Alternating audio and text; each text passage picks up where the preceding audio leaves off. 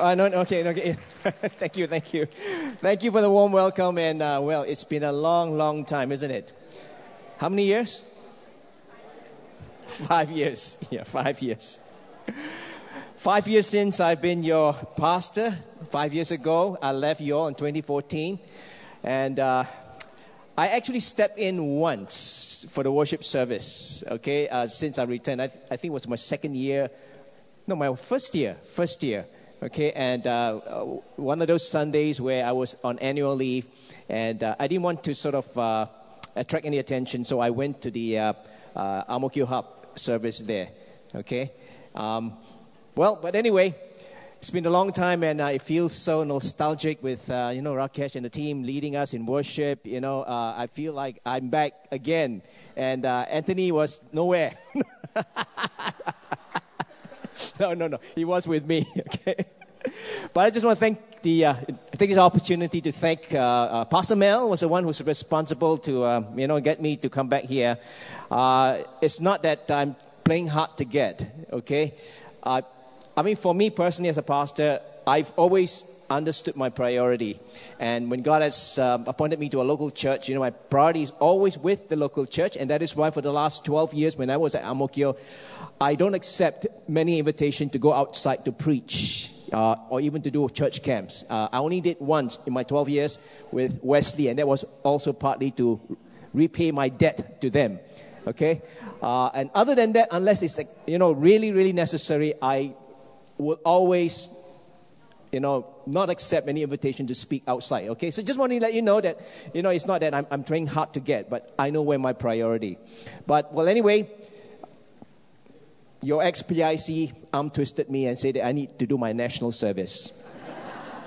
And so that's the reason why I'm here. But, of course, I'm thankful also for Pastor Anthony, and he's been following up on the arrangement that been agreed upon, and he's been pestering me. And he said, so when? And so eventually I said yes. So thank you again. And thank you also for the leadership for approving this speaker to come and speak to all of you here. Okay. What you have right now, okay, maybe perhaps before I go, I need to introduce my family. Some of you don't know my family. Okay, how many of you were not here when I was the pastor at Ang Mo Kio Methodist Church? Can I just see your hands? Okay, all right, just a few of you. The majority of you are here. And I'm so surprised to see so many of you. And I still remember you guys. Some of you are so young, and I was young once upon a time. And remember also, many of you, I solemnized your wedding, and now I'm seeing, wow, there's a lot of multiplication, very fruitful. Praise God, Ang Mo Kio got hope. Okay, I want to introduce my family here, okay? My wife here, okay, and this is my dear wife for 28 years. We've been married here, Kim. And then my son here, Silas, okay? He's, stand up, please. Let him see your face. He's a grown-up boy now, okay? The last time when you guys saw him, he was that young, okay? And my elder one is not here with us because he's working. He's waiting for actually his enlistment, all right? Yeah, going to the army. Praise God for that, okay? Okay, so what you have here is that I'm passing out the handouts, okay? Now, I know printed in your bulletin, you have actually an outline that has been printed on my talks. And that was because I was pressured, to come up with something, and that was about a few months ago, I haven't prepared anything. All right. All I did was to just give the topic, of what I'm roughly going to say, and I haven't worked out anything. So it was just in a rush. I had to put something because you guys got to print out the thing. And so what happened is this, I've expanded on that. And so you can discard that, use this one that I'm putting, use the handout that I've given to you. All right? Now, your theme this year is on serving. And so when I was first approached to do this, so I started thinking very hard, what can I say, anything about, your theme itself. And the Lord led me, to this particular theme down here, or rather the theme of this retreat, stewardship and eternal destiny. Basically, it is a study of Matthew chapter 24 and 25. Okay, so I'm just going to give you a brief overview of what we're going to do for the next couple of days, okay, to give you an idea what it is. And hopefully by the end of our session together, you'll be fired up and you'll be deeply in love with God and you just want to serve Him.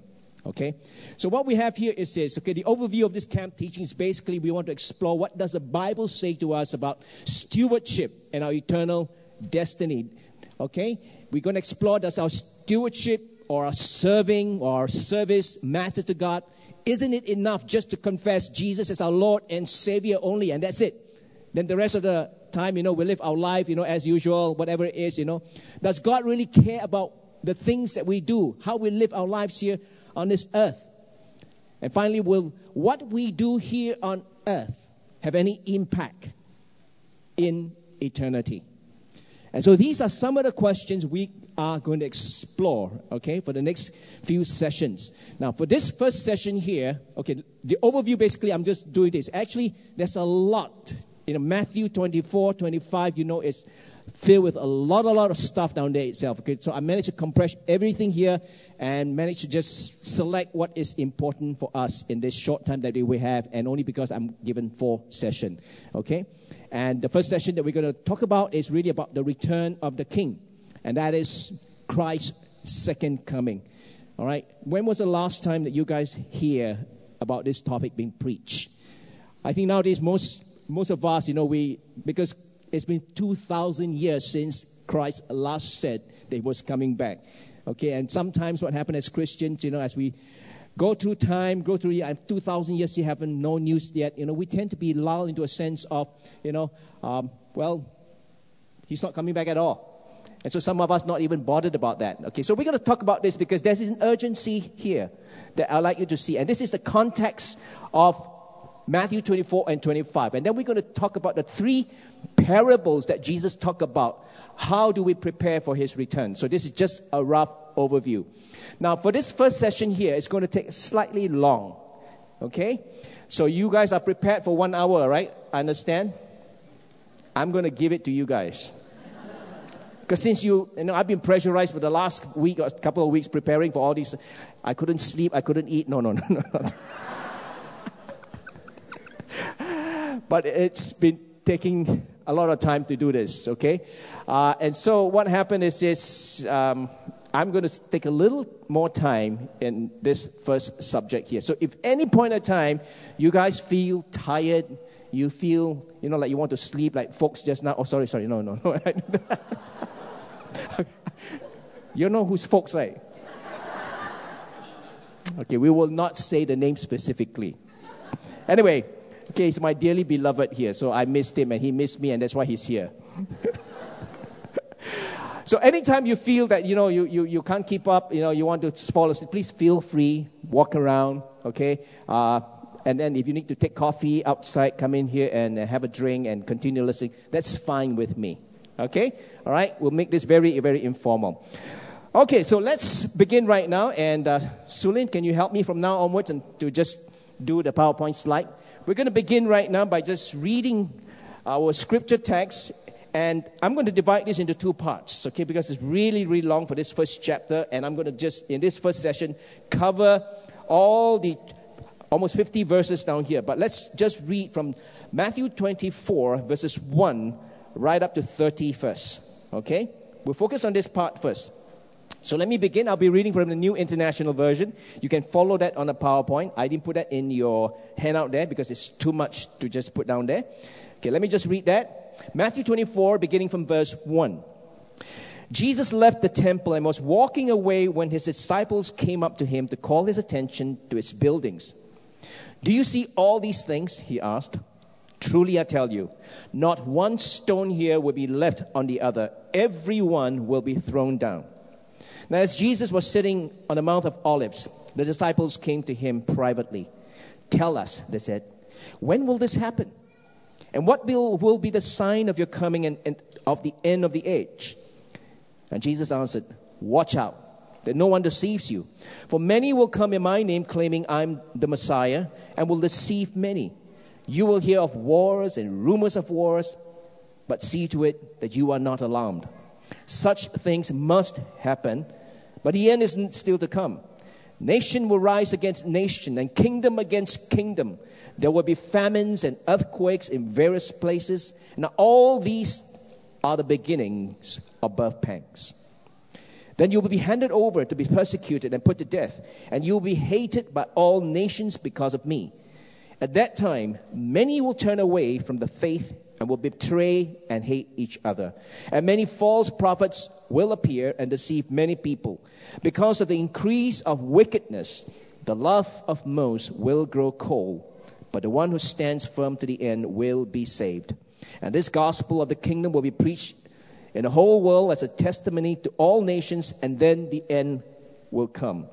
So when you see standing in a holy place the abomination that causes desolation spoken of through the prophet Daniel, let the reader understand. Then let those who are in Judea flee to the mountains. Let no one on the housetop go down to take anything out of the house. Let no one in the field go back to get their cloak. How dreadful it will be in those days for pregnant women and nursing mothers. Pray that your flight will not take place in winter or the Sabbath. For then there will be great distress, unequal from the beginning of the world until now, and never to be equal again. And if those days had not been cut short, no one would survive. But for the sake of the elect, those days will be shortened.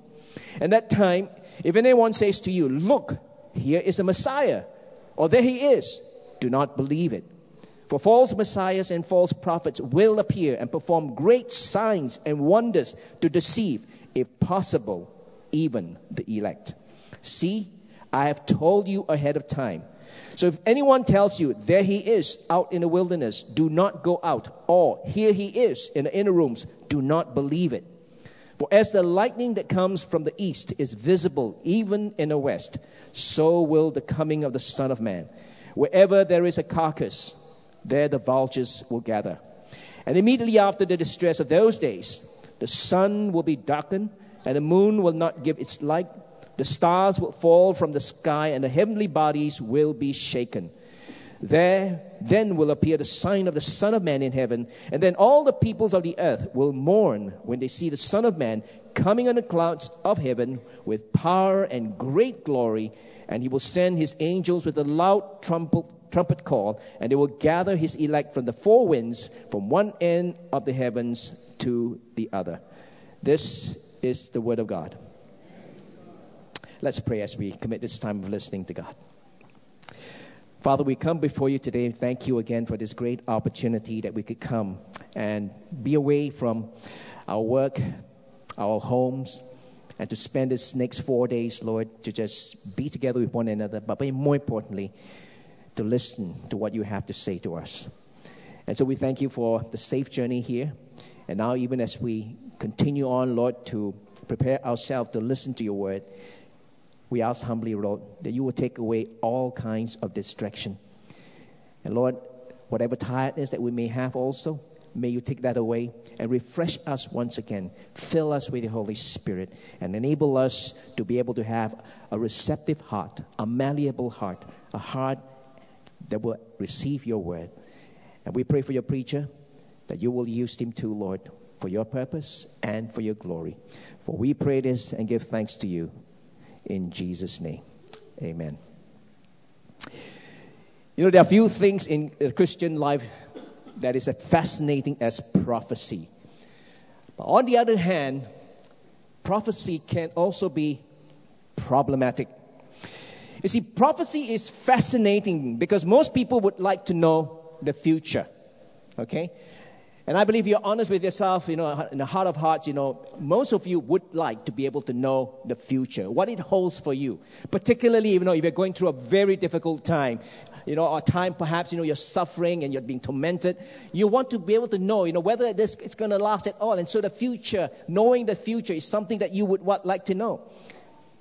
Some of us, you know, like to know it because out of fear. For example, you know, we want to, like I say, you know, we want to avoid life's difficulties or tragedies. But some of us perhaps would like to know the future because we want to plan for it successfully. For example, you know, just imagine if you can have a glimpse to know what the stock market will be like in a few months or a few years to come. time to come.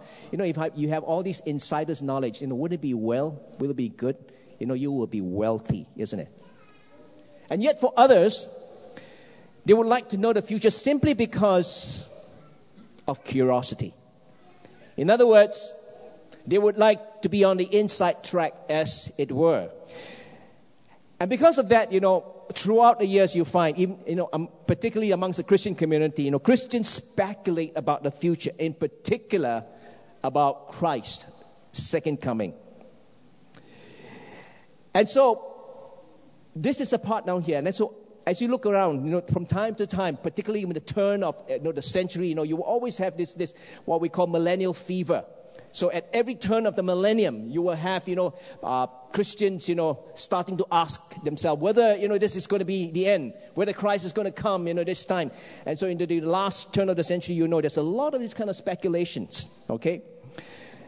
The other thing that makes prophecy difficult is also because prophecies most of the time are difficult to understand because they are very vague. And they contain, a number of cryptic language, metaphors, and sometimes we find it hard to decipher. One of the famous prophecy of the Greek oracle is at Delphi are some examples of that. For example, it was once said that an oracle once told a king that if he went into a battle, he would destroy a great empire. And when the king received this, he assumed that it was the empire of the enemy. And so what happened? With that confidence, he went out to war. Unfortunately, he was defeated. And he realized later that the kingdom prophesied that was destroyed was actually not the enemy, but his own kingdom. And so for this reason, sometimes prophecy is difficult. And not to mention, like I said again, they contain a lot of cryptic symbols, messages that are really, really sometimes difficult to understand.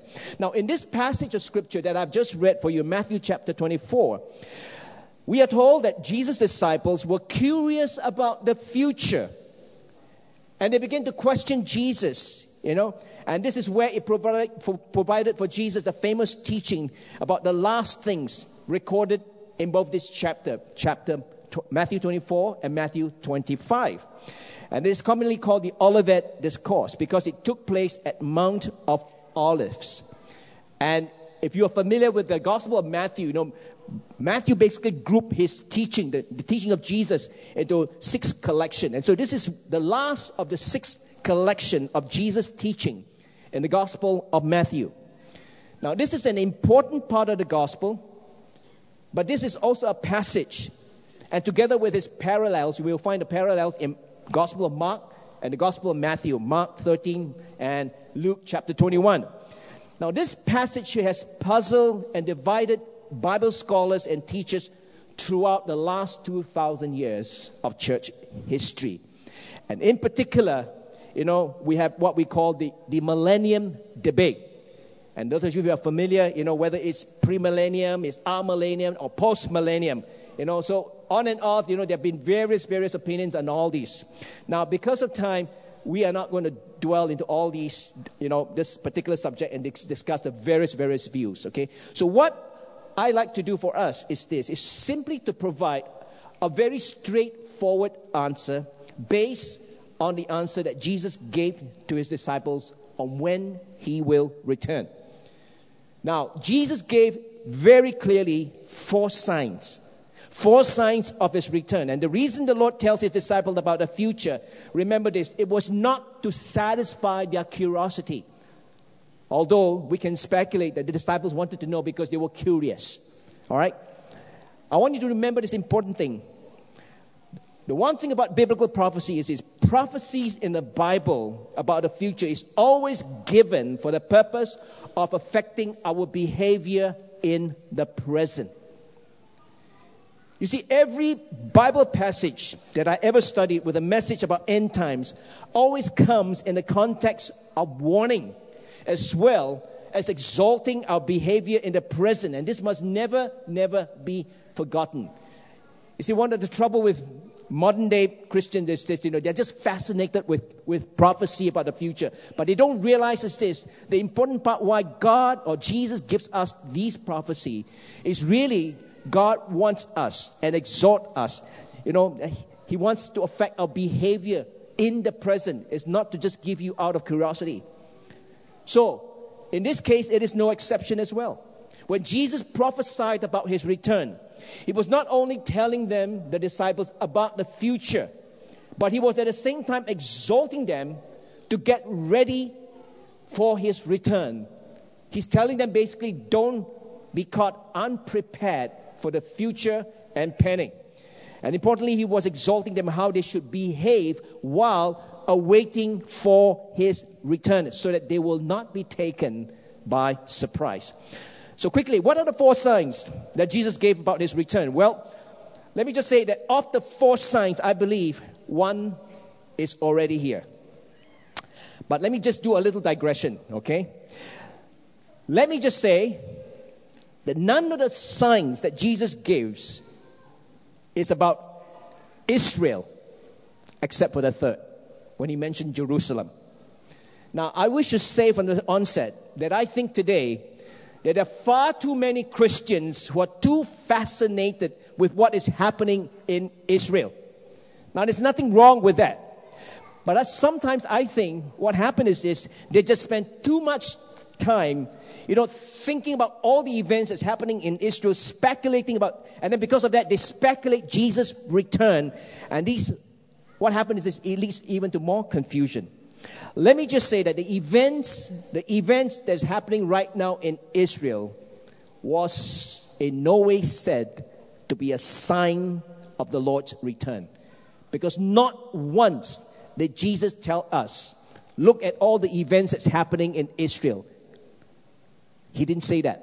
He didn't mention that as a sign. The only sign was Jerusalem. The only thing. The city of Jerusalem. That's all. All the others. And that's why sometimes I think we spend so much time that we forget about this. All right? And notice also, for what has happened in the last few decades in Israel. Now, we do admit there are other parts of the prophecy, particularly from the Old Testament, prophesying about the return of the Israel. Now, I'm not discounting that. Okay? What I'm saying to you is this, that from Jesus' lips, the events that are happening in Israel is not one of the signs of his return. Okay? And it will happen according to all the Old Testament prophets. So we want to just focus mainly here on what Jesus says. All right? So let's look at what are the 4 signs. The first sign is found actually in the world. The second sign, Jesus says, is found in the church. The third sign, Jesus says, as I mentioned, is found in Jerusalem. Okay? Not Israel, but Jerusalem, the city of Jerusalem. And then the final sign is found in the sky. So let's go over this quickly. Let's look at the first sign that's found in the world. Jesus said in Matthew chapter 24, verses 6 to 8, he says this, "You will hear of wars and rumors of wars, but see to it that you are not alarmed. Such things must happen, but the end is still to come. Nation will rise against nation and kingdom against kingdom. There will be famines and earthquakes in various places. All these are the beginning of birth pangs." Now, notice that the first sign that Jesus gives us here is really about things that are happening in the world. And if you like, disasters in our world. One, man-made. The other two, natural. Okay? Wars. Wars are man-made. Okay? Famines. Famines could be also both natural or man-made. Okay? And then earthquakes. Now, all these 3 disasters, let me just say this, have been happening for the last 2,000 years since Jesus mentioned it. And according to the New Times report, of the past 3,400 years, human beings have only been at peace for 268 of them, or just 8% of recorded history. And at least 108 million people were killed in wars in the 20th century. And at this moment, what happened is this, there are more than 40 active conflicts or wars around the world. And if you look at nowadays, wars are also becoming more sophisticated because wars now use technology. They use technology to kill people. Planes right now can be sent deep into countries without any kind of human beings on board, and they are loaded with bombs, drones.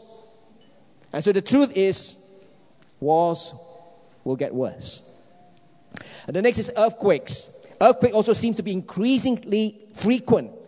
And partly, of course, I think it's due to our social media, the internet. With the advent of internet now, unlike previous generation, what happened is this, news or things that are happening, halfway across the globe itself, we have real-time access. Within a couple of minutes, we will know what's happening, in places that is halfway across the world from Singapore. And the other truth is also this, that earthquakes also have been increasing in intensity as well as damage. And because why? Because today there are now more people living in the world. And of course, in those areas, that are having all the earthquake fault lines, we find that cities are being built. For example, in LA, this is one of the greatest fault lines actually lies in California. And one day, people, scientists are predicting that there will be a big and major earthquake that devastate that city down there. Okay, and famines also have been here with us for the very, very long time. Okay, but it is also swinging from one extreme to another. And certainly global warming and all the world's weather, is affecting all this crop production. And so things are going to get from bad to worse. Now, so this is something that's not new, but it is increasing in intensity. And so Jesus advised to us is this. His advice to us, when you hear of all this, do not be alarmed. And his word to us here is this. The end is still not there. So even with all these intensities, of all the wars and famines and earthquake, Jesus is not coming yet. And Jesus says this about, these are birth pangs of a new world to be born. In other words, we're experiencing just the beginning of something and not the end of something. And thus, we should not be alarmed or dismayed or depressed by what we hear. Instead, we should remain calm. And of course, when all these disasters happen, if within our means and within our ability, we should help people that are involved, who are affected by all these disasters. Okay, so that's the first sign. The second sign that Jesus mentioned about his return is found in the church.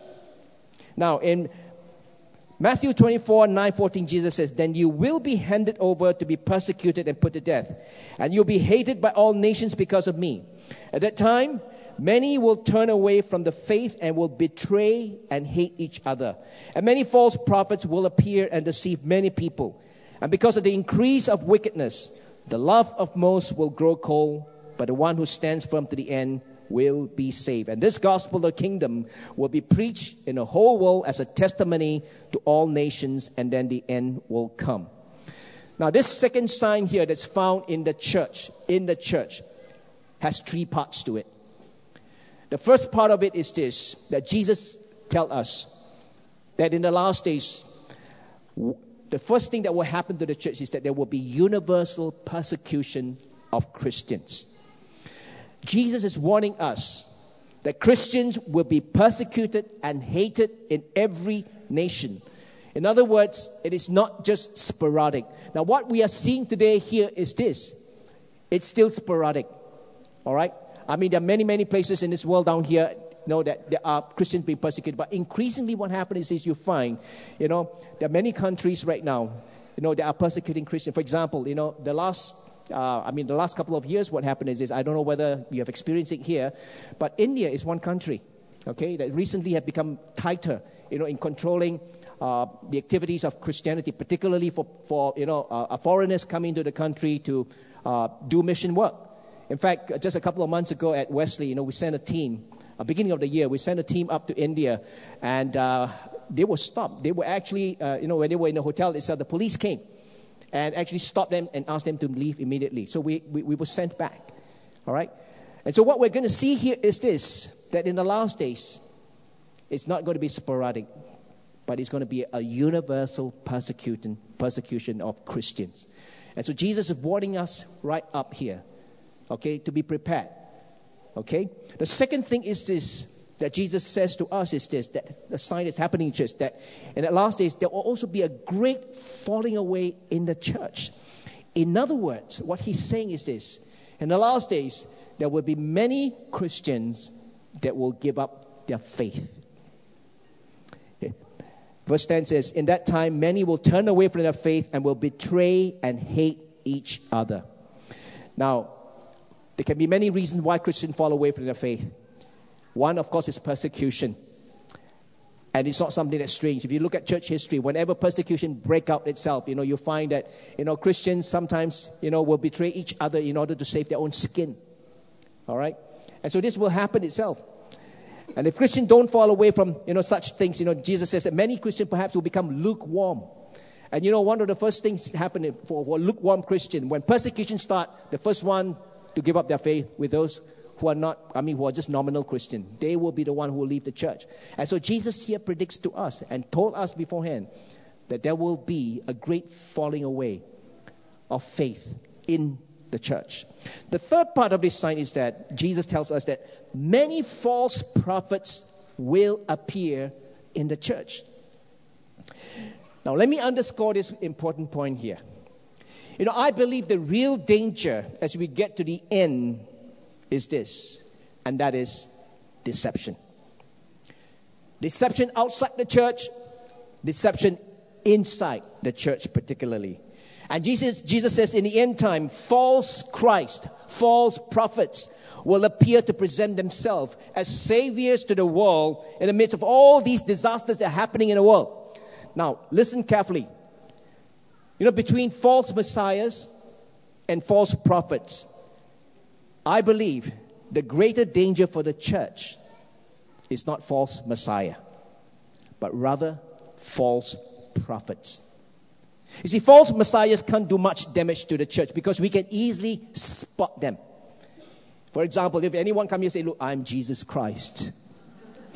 What's your immediate reaction? Xiao. I think if you go IMH, you might find a few of them like that. Okay? It's not surprising. So most of us will immediately be on our guard if someone says, I'm Jesus Christ. Most of us will be on our guard. All right? So I think in the end times, the danger is not false messiah. The danger is false prophets. Because they are the ones who will do great damage to the church. And we know what the Bible says, what false prophets are and what they teach. And one of the things that the Bible tells us is that these false prophets will teach peace where there is no peace. And their message is always one of comfort rather than challenge. Their message will always be, it's okay, everybody's okay, everything's good, positive message, and so they don't want to deal anything, to talk about judgment, anything negative or anything like that. For example, the Apostle Peter, he wrote of the presence of false prophets in the last days, saying in 2 Peter chapter 2:1, he says, they will secretly introduce destructive heresies. And then again in 2 Peter chapter 3, verses 3-4, he says, in the last days, scoffers will come, scoffing and following their own evil desires. They will say, where is this coming he promised? Ever since our fathers died, everything goes. And then, he will...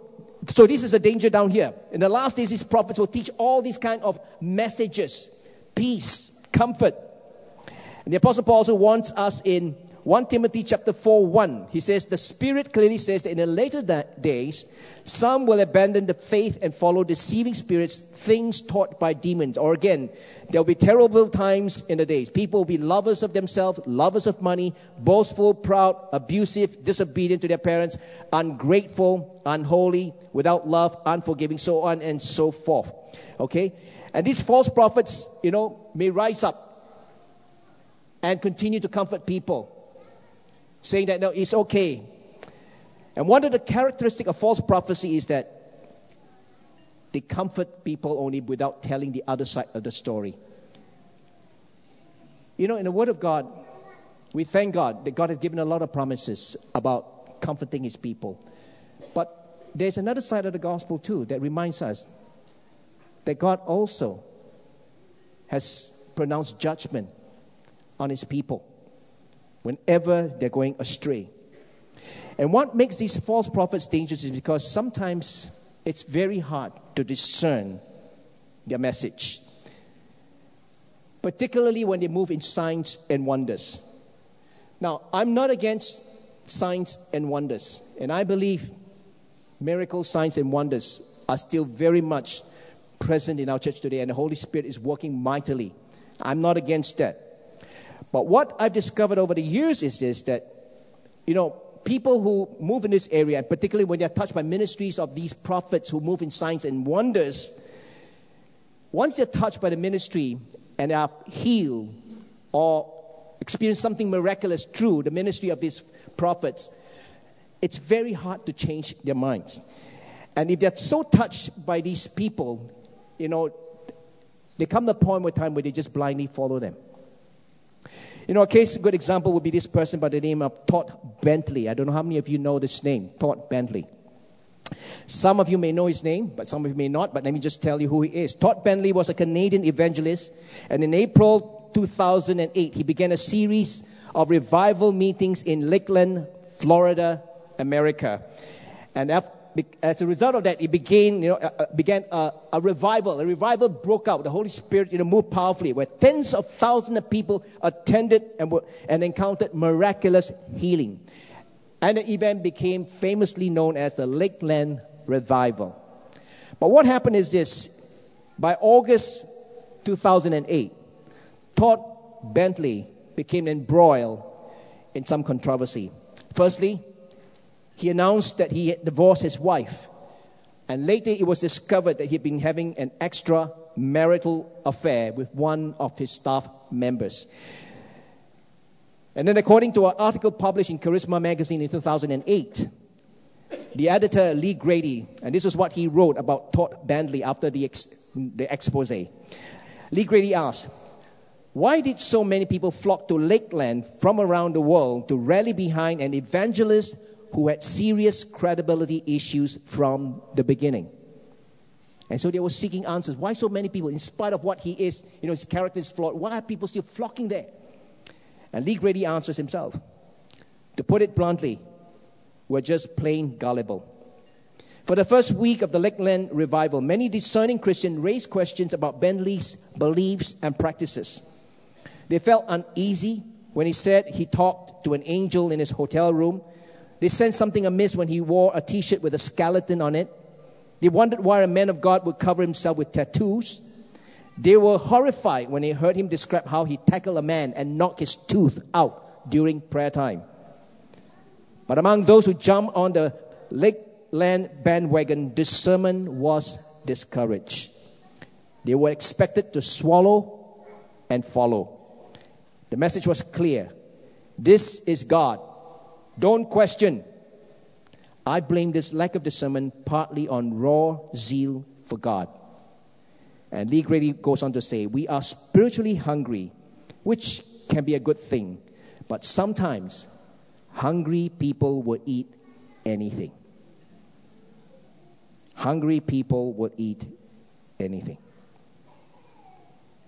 So you see, church, we need to watch out for false prophets and false leaders. And again, like I said, I'm not against signs and wonders and miracles. And I believe that God still works powerfully in our generation through signs and wonders. But we need to be very carefully, be discerning and careful, so that we are not easily awed and swayed by people who move in signs and wonder without having any kind of discernment about their character, about their beliefs. Because Jesus wants us here in Matthew 7:15 and 16. He says what? Watch out for false prophets. They come to you in sheep's clothing, but inwardly they are ferocious wolves. And Jesus said, what? How will you recognize them? By their fruit you will recognize them. And so what basically Jesus is saying, don't be awed by just the miraculous work that they do, but watch also for their character. Watch also how they do ministry and see what kind of fruit it bears. Because in the last days, we will really need to have God's discernment upon us. We need to discern whether the signs that are given to us are divine or demonic. So the warning given here to Jesus is, don't be led astray. The greatest danger in the last days will be this, that is that we will be misled. The trouble with deception is this. Deception is actually this, what? It's a subtle mix of what? Truth and error. Friends, if we can clearly see something that is wrong, if we can see something that's clearly evil, most of us will just run away. But the way the devil works is this. He's smart enough. He knows that if he appears in his raw form, all of you will be frightened away. And that is why the Bible says what? That Satan disguised himself as an angel of light. And as a result of that, what happened is this has implication. And so he knows that if people are not convinced. People can easily see if it's pure error. But what happened? But when error is mixed with the truth, you can't really tell the difference.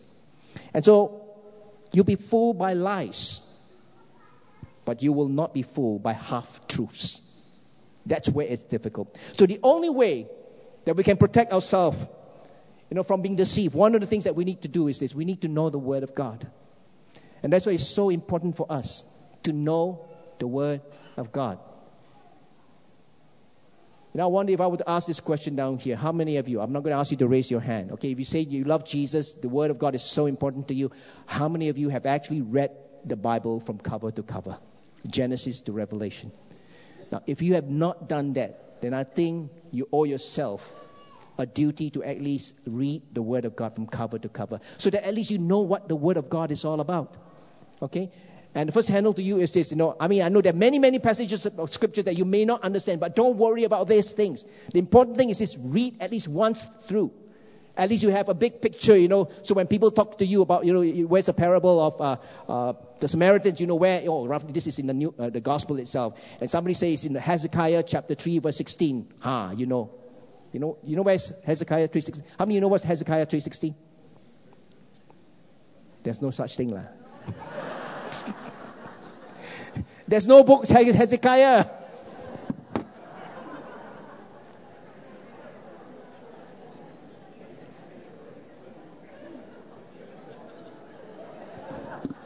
Very hot, eh?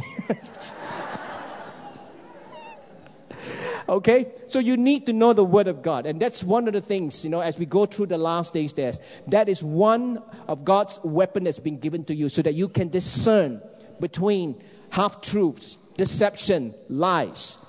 And that's how you can keep yourself straight, okay? And so here we have all the 3 signs that's been given to you, okay? Or rather, it's 2 signs, okay? And here, and the second sign here, this is a third sign, right? Now I'm getting more confused already. Wait. Okay. First, second, third. Okay, manifold third sign. And the last sign here, okay, aside from the thing here, the final of this second sign is that the gospel will be preached to every ethnic group. Now we thank God, the last few centuries or other decades, we have made a lot of progress. A lot of countries have been reached through the gospel, of God, the Word itself. But there's still a number of countries and people group that have not been reached yet. And there's still a lot more work to do. All right? So, one of the definitive signs that the return of Christ is imminent here is this. These are the 4 things that you will find, okay, in the church itself. 1, it is that there will be universal persecution of Christians. 2nd, there will be a great falling away of Christians. The 3rd sign is that many false prophets and Messiah will arise. And finally, the gospel will be preached to all the earth. All right, so that's the second sign found in the church. The 3rd sign that Jesus mentioned about the last days is this stress in Jerusalem. All right? From verses 5 to 21, Jesus quotes from the book of Daniel about this person called the abomination that causes desolation. Now, what does this phrase mean? The phrase that Jesus quoted, all right, is used in the book of Daniel, where Daniel used it at least 3 times. 3 times in his prediction about the future. Daniel used this phrase, the abomination of desolation. What does this phrase mean? Well, actually, it's really quite an inadequate translation in the English to capture the horror of that Hebrew phrase. Basically, what it means something like this. It means something so disgusting, something so abhorrent and so offensive. That's the meaning of the abomination of desolation. Now, this prophecy that Jesus mentioned was actually fulfilled once already. And that is 160 years before Christ. So let me just give you some understanding here. Bible scholars and teachers have concluded that this phrase, the abomination that causes desolation, was fulfilled, and this prophecy was fulfilled actually in the person of Antiochus Epiphanes. Now, who was he? Antiochus Epiphanes was the king of Syria who invaded Jerusalem in the year 167 BC because he was determined to stamp out Judaism because he wanted to introduce the Greek religion and Greek practices, or the Greek culture. And so what happened was this: he entered into Jerusalem, and there was a great massacre of young and old, killing of women and children, and slaughter of young people, infants in Jerusalem. And in a space, it was said that in the space of 3 days, in the book of 2 Maccabees, it recorded 80,000 Jews were lost. 40,000 met a violent death. And the same number was also sold into slavery. And if that was not enough, Antiochus did one more last thing, which was an unspeakable thing to the Jew. And that is, he went into the temple, he ransacked the Jerusalem temple, and he erected an altar dedicated to the Greek god Zeus. And he sacrificed a pig on the altar. And only that, what happened is this: he turned the whole temple into a place of prostitution. All he did this was that he wanted to stamp out the Jewish religion. And he occupied Jerusalem exactly for 3.5 years. And most scholars believe that there will be a second fulfillment of this prophecy again. And so, what Jesus is warning us here is this: that there will be a second fulfillment. And the Bible tells us that there will be an antichrist figure. This abomination that causes desolation is actually an antichrist figure. He's also known as the man of lawlessness, mentioned in Paul's letter in 2 Thessalonians chapter 2, all referring to the same person. This antichrist, or the man of lawlessness, will be a world dictator. And notice here, even when this particular antichrist appears on the scene, the end is not here yet. Christ says he has not come yet. So basically saying to you, if you see this man appearing, stay where you are. Okay? Christians have not gone out of this world. Christian has not been raptured. Well, anyway, let me just mention to you, the word rapture, I personally believe, is not biblical. Okay? Just to give you some idea, since the 1830s, there's been this false teaching that says, Christian will escape persecution, and when the great persecution comes, Christian will be raptured away. Now, let me just say this in short, that there is really no biblical evidence to suggest this. The rapture theology is basically built on a series of logical deduction, and the study of end times should be appropriately called eschatology. But what happened is this, people promote this rapture theology. They are trying to promote a theology called escapatology. You know what's that? Escapism. Basically this. So, in other words, when this kind of theology teaches us that when a great persecution comes, Christians will be totally be absolved. That means taken out. You will not suffer anything. You will not be, going through all these difficulty. Now, this is not true. Okay? Corrie ten Boom, if you've heard this name, you know that this is a Jewish, or a German. Okay? Corrie ten Boom was a German. Her family actually hid Jews in their home in false walls. And eventually what happened is this: when the Nazi, the Gestapo came, they were betrayed actually by a family friend. And so the Nazi came. The father was actually a solid Christian. But what happened? They were arrested, and the whole family was taken to the concentration camp. And as a result of that, none of them survived except for Corrie ten Boom. And later on, of course, when she was finally freed and God, gave her a powerful ministry, she had an opportunity actually to go to China. And when she went to China, it broke her heart because she found many Christians there suffering very greatly. And what happened to these Christians was this: they were taught by the American missionaries that God will take them out of their trouble. And yet, in spite of all that, they were experiencing the pain. and persecution. And some of them, because they cannot take it anymore, their faith wavered. They fall away from their faith. And when Corrie ten Boom see that kind of thing happening, she made up her mind that she will go around her world and tell Christians, as she shares her testimony, to prepare Christians for the great trouble, because she says that she'd rather tell them to be ready for trouble than not. And so it's important for us to remember here, in the last days here, Christians will not be spared. For the last 2,000 years, if you look at the church history, whenever terrible persecution breaks out, there are many Christians who suffered.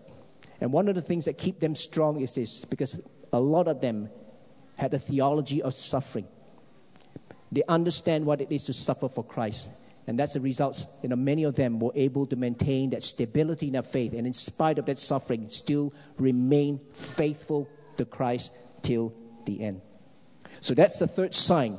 The first sign is found in the world. The second sign in the church. The third sign in Jerusalem. The fourth sign that Jesus tells his disciples that is this. The final sign will be, there will really be no danger of false prophets or Messiah, because the end will suddenly just come, immediately. And how will this happen? Jesus says basically is this. The sun will go down. All natural lights will go out. The sun and the stars and the moons will not shine anymore. In other words, the world will be plunged into total darkness. And this is all happening in the sky. There will be no more natural light. And then when that happens, Jesus will immediately appear, and we will meet him in the air. That's the return of Christ. And that is why Jesus reminds us, this is the last part now here that's important for us to understand. Because in this last part, when the natural lights all go out, there will be no warning. Okay? And so there will be no danger of false Christ appearing and telling you all these things, or false Messiah. Because it will be so immediate. And over the years, what happened is because, there's plenty of prediction about the date of Jesus' return. But thus far, nobody has been successful. You know what? We need to be reminded that Jesus tells us very clearly that no one knows about the hour or the date of his return. We need to be clear about this. So anytime that you hear people telling you that they know a specific date of Jesus' return, don't be fooled. I don't know how many of you heard of this name called Harold Camping. Is it? Harold Camping. How many of you know this name? Harold Camping? Okay, some of you have heard his name. Okay, if you don't know him, well, he's an American Christian radio host and one of the founders of Family Radio, a Christian-based network that spreads the word of God all over the world. Camping made his first prediction of Christ's return and the end of the world. He says it was going to happen on the 4th or 6th of September, 1994. But of course, we know it didn't happen. And so what happened? He went back to his books, read the Bible again, and he revised it. And he gave the next date of prediction was this, May 21st, 2011, a few years ago. Of course, we know that didn't happen because you and I are still here. Okay? And when it didn't happen, what he made revision again. He revised it to what? 21st of October, 2011. And again, that didn't happen. Like many would-be prophet, this Camping just moved the target each time he was wrong. And after the October 2011 date passed, Camping finally just gave up. Okay? And shortly after before he died in 2013, okay, after suffering massive complication from a fall at home, he apologized to all his followers for misleading them. So the point I'm making to all of us here is this. We need to be very, very careful. Whenever we hear of preachers telling us, giving us a date of Jesus' return, then we must be very, very careful to understand that likely that's a false prophecy.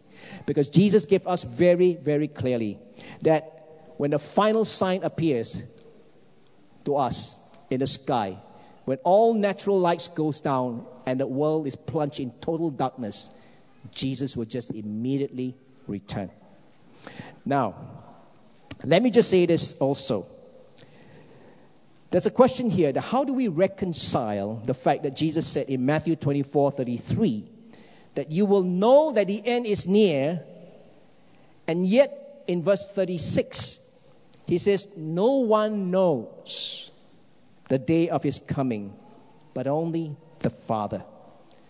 Now, how do we understand this apparent contradiction? On one hand, he says that you know, and yet no one knows. Well, if you look at the first half of Matthew chapter 24, let me just say this, it deals with signs that are really not true signs of Jesus' return. Okay, remember? The first three signs are what? Found in the world. Famine, earthquake, so on and so forth. Second one, in the church. Universal persecution, so on and so forth. Okay? The third one, Jerusalem. Okay? Now, these three signs, when you see these three signs all happening, well, the reason why I say they're not true signs is because Jesus says, if you see these three signs happening, his return is still not yet there. In other words, the first three signs in the world, in the church and Jerusalem, are signs of his imminent return, but not his immediate return. There's a difference between imminent and immediate. All right? And only when the last sign appears in the sky, that's almost immediate. All right? So Jesus is basically telling us, the point is clear. When this last sign appeared on this earth, on this earth now here, where there's total darkness, if you had not been preparing all this time, it would be too late. It will be too late. So the first three signs, at least you still have chance to make your preparation. But when this last line appear, and you don't know when it will appear, okay? But when it appear, it's sudden, immediate. That's it. Finito. That's the end. You got no opportunity for any kind of preparation. So if you're prepared all your life for this moment itself, praise the Lord. You know, if you're still alive, okay? But if you have never prepared yourself as a Christian and all the time you have been nominal, that day will be a terrible day for you. Okay? So here we have the first part of this Matthew 24. Now I'm basically setting up for you for the next three sessions what is going to happen here. All right? Because this is important because all these other three, the next three talks will be based upon this context here. Jesus is talking about his return. And the more important here is this. After telling all of us here about the signs of his return, he didn't just leave us there. He's telling us, then how do we prepare for his return? Because time and time again, Jesus says, be prepared, be ready. Okay? And so what we're going to hear after this here is that Jesus will be teaching us how to prepare for his return. And so let me just begin the second part now here quickly as I summarize and bring this time of sharing to a close quickly. After this part here, Jesus gave basically, okay, this second part here. Let's read that together. Okay, maybe I'll just read it for our sake because if not, it'll be taking a long time. All right. It says here from verse 36, but about that day or hour no one knows, not even the angels in heaven nor the Son, but only the Father. As it was in the days of Noah, so it will be at the coming of the Son of Man. For in the days before the flood, people were eating and drinking, marrying and given in marriage up to the day Noah entered the ark. And they knew nothing about what would happen until the flood came and took them all away. That is how it will be at the coming of the Son of Man. 2 men will be in the field, one will be taken and the other left. 2 women will be grinding with a handmill, one will be taken and the other left. And Jesus says this, therefore keep watch, because you do not know on what day your Lord will come. But understand this. If the owner of the house had known at what time of night the thief was coming, he would have kept watch and would not have let his house be broken into. So you also must be ready, because the Son of Man will come in an hour that you do not expect him. Who then is a faithful and wise servant whom the master has put in charge of the servants in his household to give them their food at the proper time? It will be good for that servant whose masters find him doing so when he returns. Truly I tell you, he will put him in charge of all his possession. The master of that servant will come on that day when he does not expect him, and in an hour he's not aware of. He will cut him to pieces and assign him a place with the hypocrites, where there will be weeping and gnashing of teeth. So what Jesus is basically telling us here in this second half of Matthew chapter 24, after giving us the signs of his return, he's telling us how, he's giving us 4 pictures, okay, to tell us how to get ready. The first picture is a picture of the days of Noah. Basically, in this picture here, what Jesus is saying to us here, if you remember what the scripture has been read, that the flood came suddenly, and those who were not prepared would drown. And you know, in that particular story here, who were the only one that was saved? Noah and his whole family. But the rest of them, other people, would drown. So on that day, Jesus mentioned, as he mentioned about the days of Noah, that there will be people who will just go on business as usual. They will not even know that end time has arrived. And as a result, they were caught unprepared. And that's the reason why many of them drown. In the second picture, okay, here, it's important to note here that one of the things that this Bishop Rye, John Rye, an Anglican bishop, once said this: the world will not be converted when Christ returns. Millions of professing Christians will be found thoughtless, unbelieving, godless, Christless, worldly, and unfit to meet their judge. So the first picture that Jesus gives to us is that will exactly what will be happening in the last days itself. And so we need to be mindful of that we do not belong to the majority of people that are caught unaware and treat life as usual. And when Jesus returns, you don't even know what hit you. And it's going to be a terrifying day. Okay? Now, the second picture that Jesus gives to us is this. Can you? Yeah. About this picture of 2 men and 2 women, one taken up and one left behind. Here in this picture, what Jesus is doing for us is describing for us the nature of things at his return. Here we find the whole idea of sudden separation. 2 women or 2 men working in a field, they could be co-workers. 2 women working with a hand mill, probably closely related to one another. Maybe perhaps a mother and a daughter. Or 2 servants in the same household.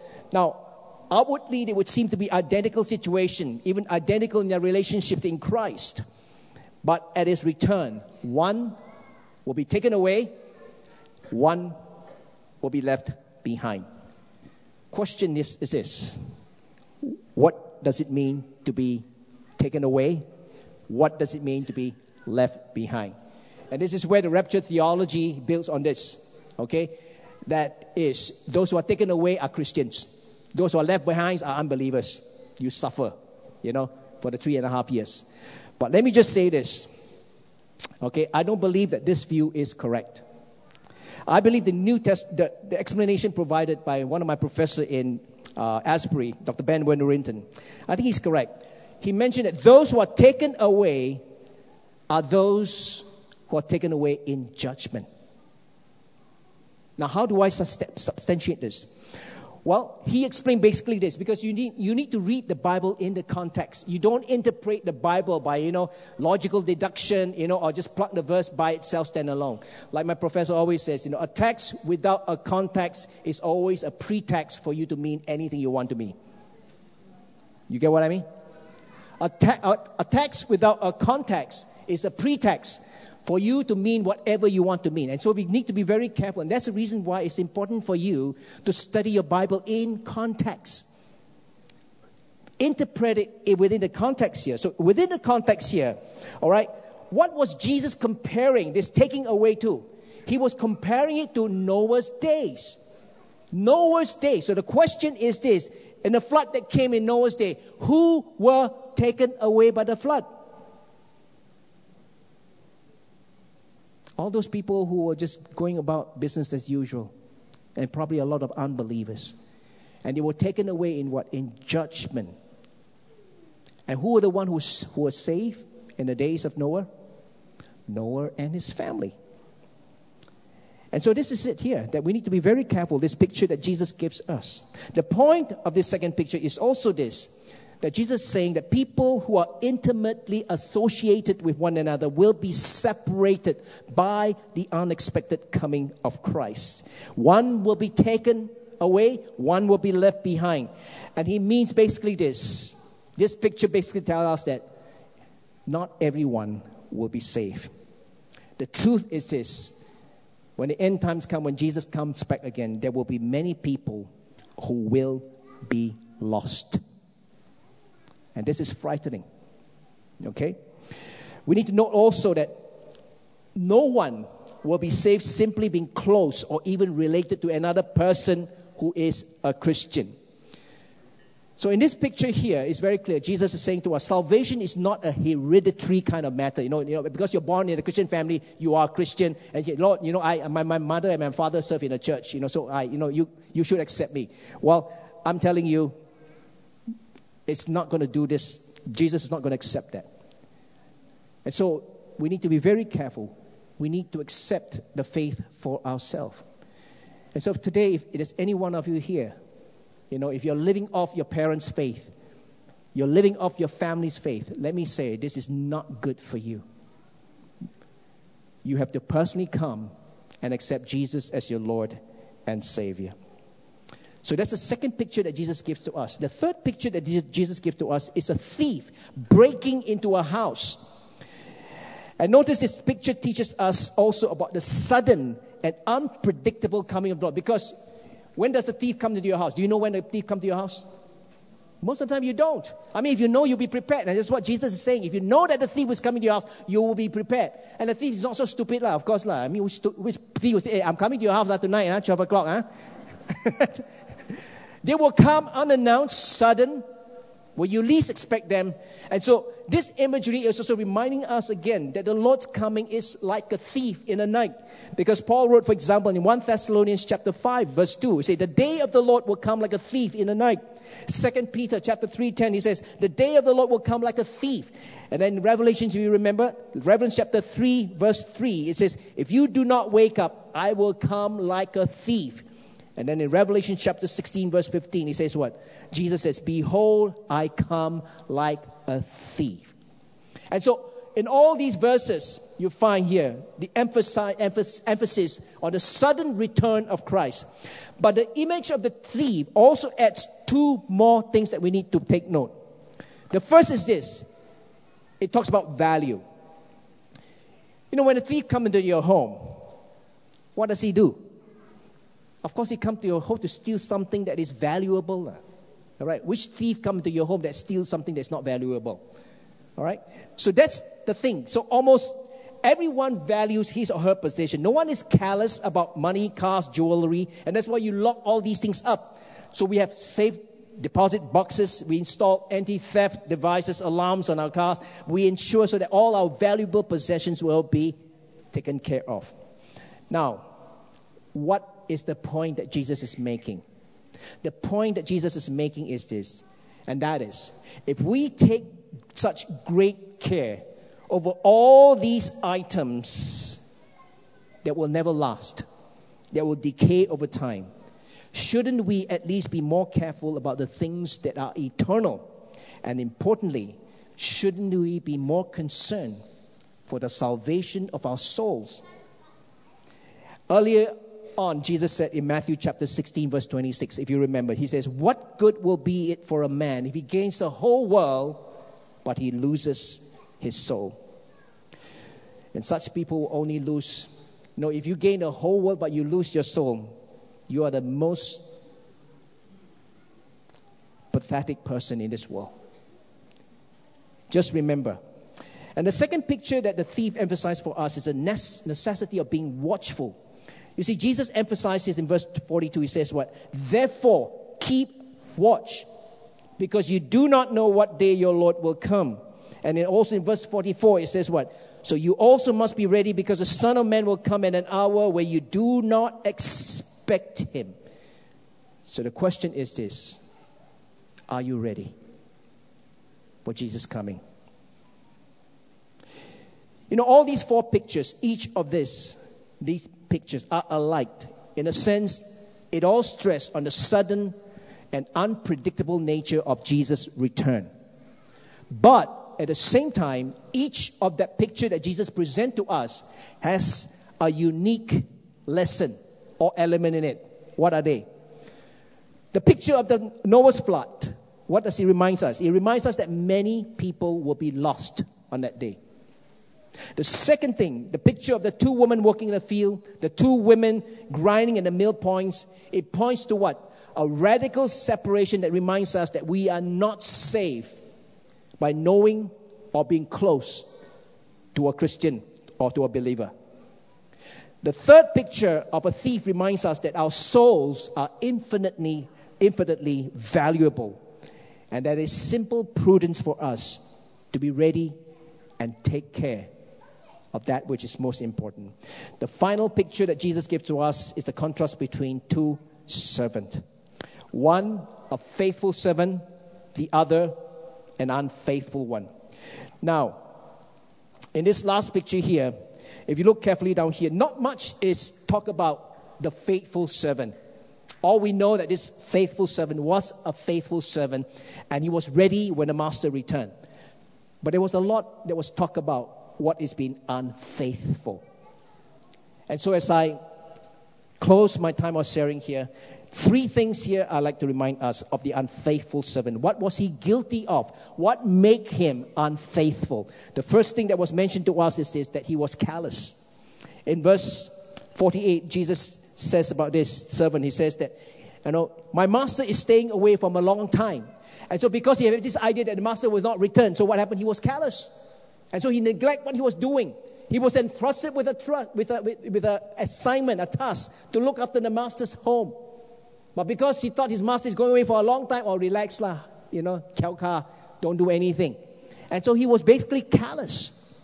And the second thing here was this, that's mentioned, that this servant was unfaithful because of his cruelty.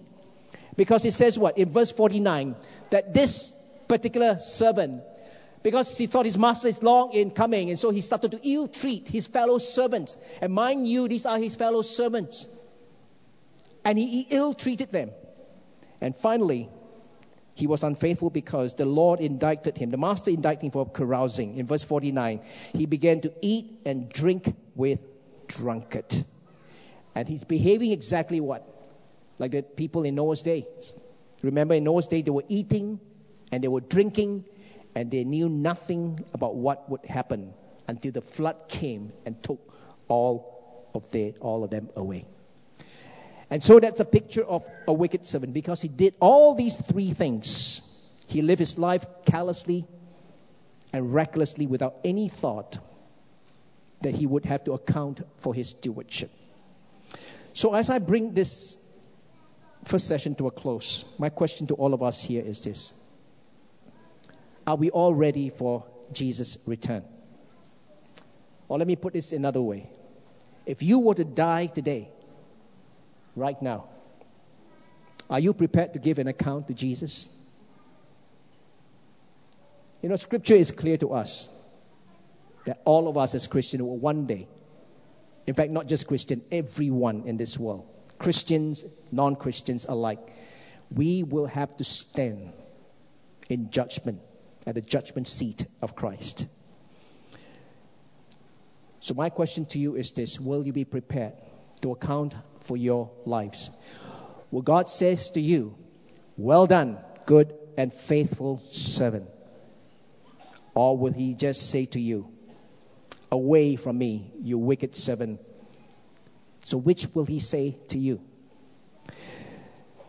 Let me close with these words of the late Donald Gray Barnhouse, an American pastor and theologian.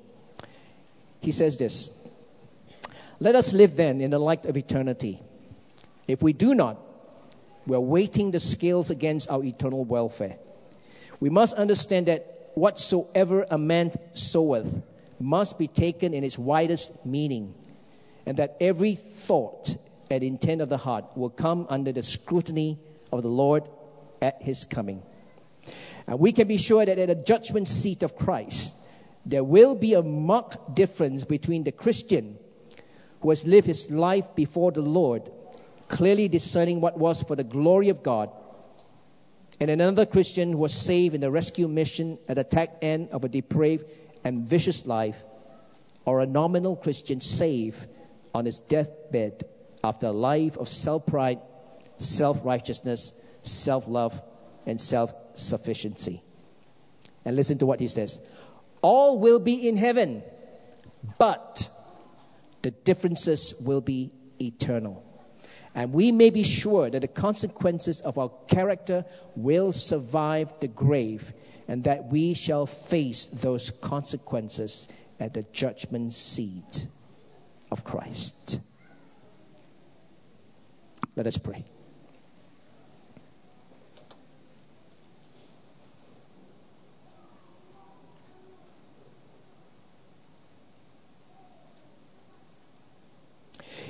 You know, friends, I don't know where you are at in your spiritual life. And I don't know whether this is the first time that you're hearing such message. You know, I make no apologies for that. Because I believe in preaching the whole counsel of God that is found in the Bible. I believe our God is a God of love. But I also believe that our God is also a God of judgment. There's two sides of God. Yes, it is true that we are saved by grace. And we're going to talk about that more in our next session. But let me just say this. When God saved us, it is true, it is free. It's a free gift of God. There's nothing that you and I can do to earn salvation from God. None of us can. And so you got that right. But I want you to know this. After you are being saved, do you realize that's not the end of what the Bible tells us? Because we are saved for a purpose. And what is the purpose? The purpose is to do God's will.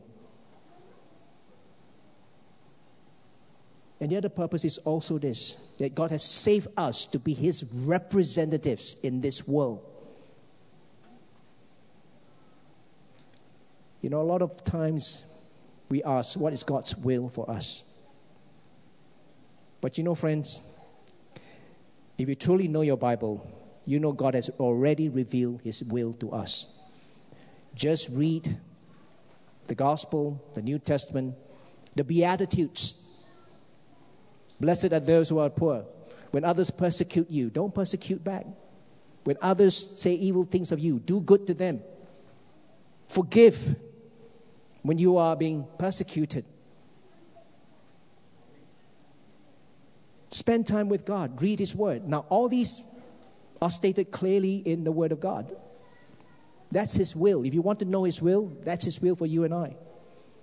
And the other thing is also this, that one of the things when God saves us, He wants us to increasingly grow into the likeness of His Son.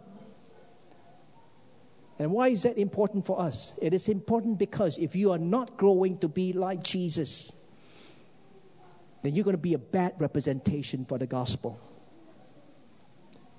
If you're not increasingly growing to be like Jesus, being loving, being kind, being compassionate to others, being gracious. You know, friends, when you preach the gospel of love to others, people are not going to believe that. If you are a nasty Christian, you are a bad witness for God. And so it's true that God saved us by His grace. But God has also saved us to give us responsibilities.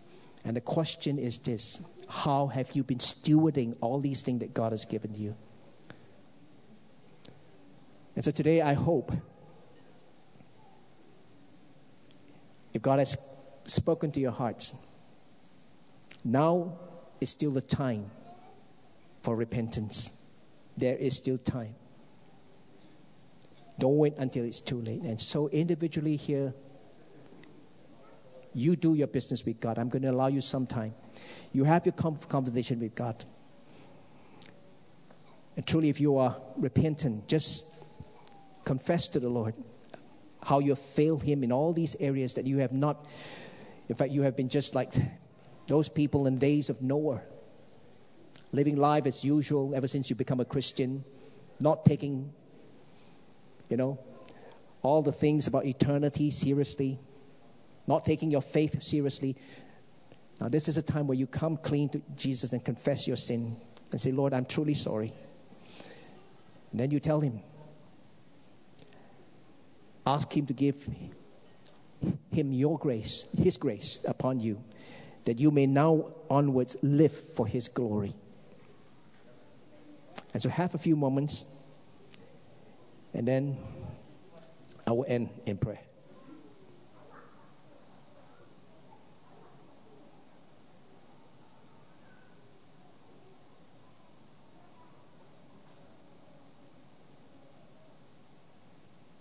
Let's pray. Father, we come before you this day. Thank you once again for your grace upon us and for allowing us to hear this message.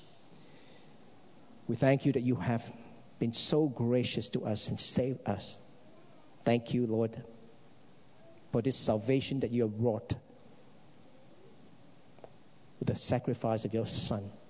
And we know that our Lord Jesus went through so much just to reconcile us to you. And we thank you. But today we also heard your word, that with much grace that's been given to us, you have also given us a responsibility. And that is that we must live our life for your glory. And you've heard our personal confession just now. And particularly for my brothers and sisters, Lord, who've confessed their nominal faith of how they've wasted so much of their life for not paying attention of living their life for your glory. Once again, we thank you for hearing our confession. Thank you for extending your forgiveness to us. And right now I ask once again for all of us that your grace will continue to be upon us to enable us from henceforth to live for your glory. And above everything else, help us to be ready for Jesus' return at any time. That we will not be afraid, even if today is the last day for us here on earth. We can say securely and confidently that we can stand before your judgment seat. And we have the faith to believe that because we have lived our life well for you, you will say to us, well done, good and faithful servant. So help us, O Lord. In Jesus' name we pray. Amen. All right. Okay, so that ends our first session here. And the next 3 sessions, we're going to build upon this session here. We're going to expand a little bit more on what does it mean, all right, to be a faithful servant of Jesus. Okay, I hand this time over to whoever.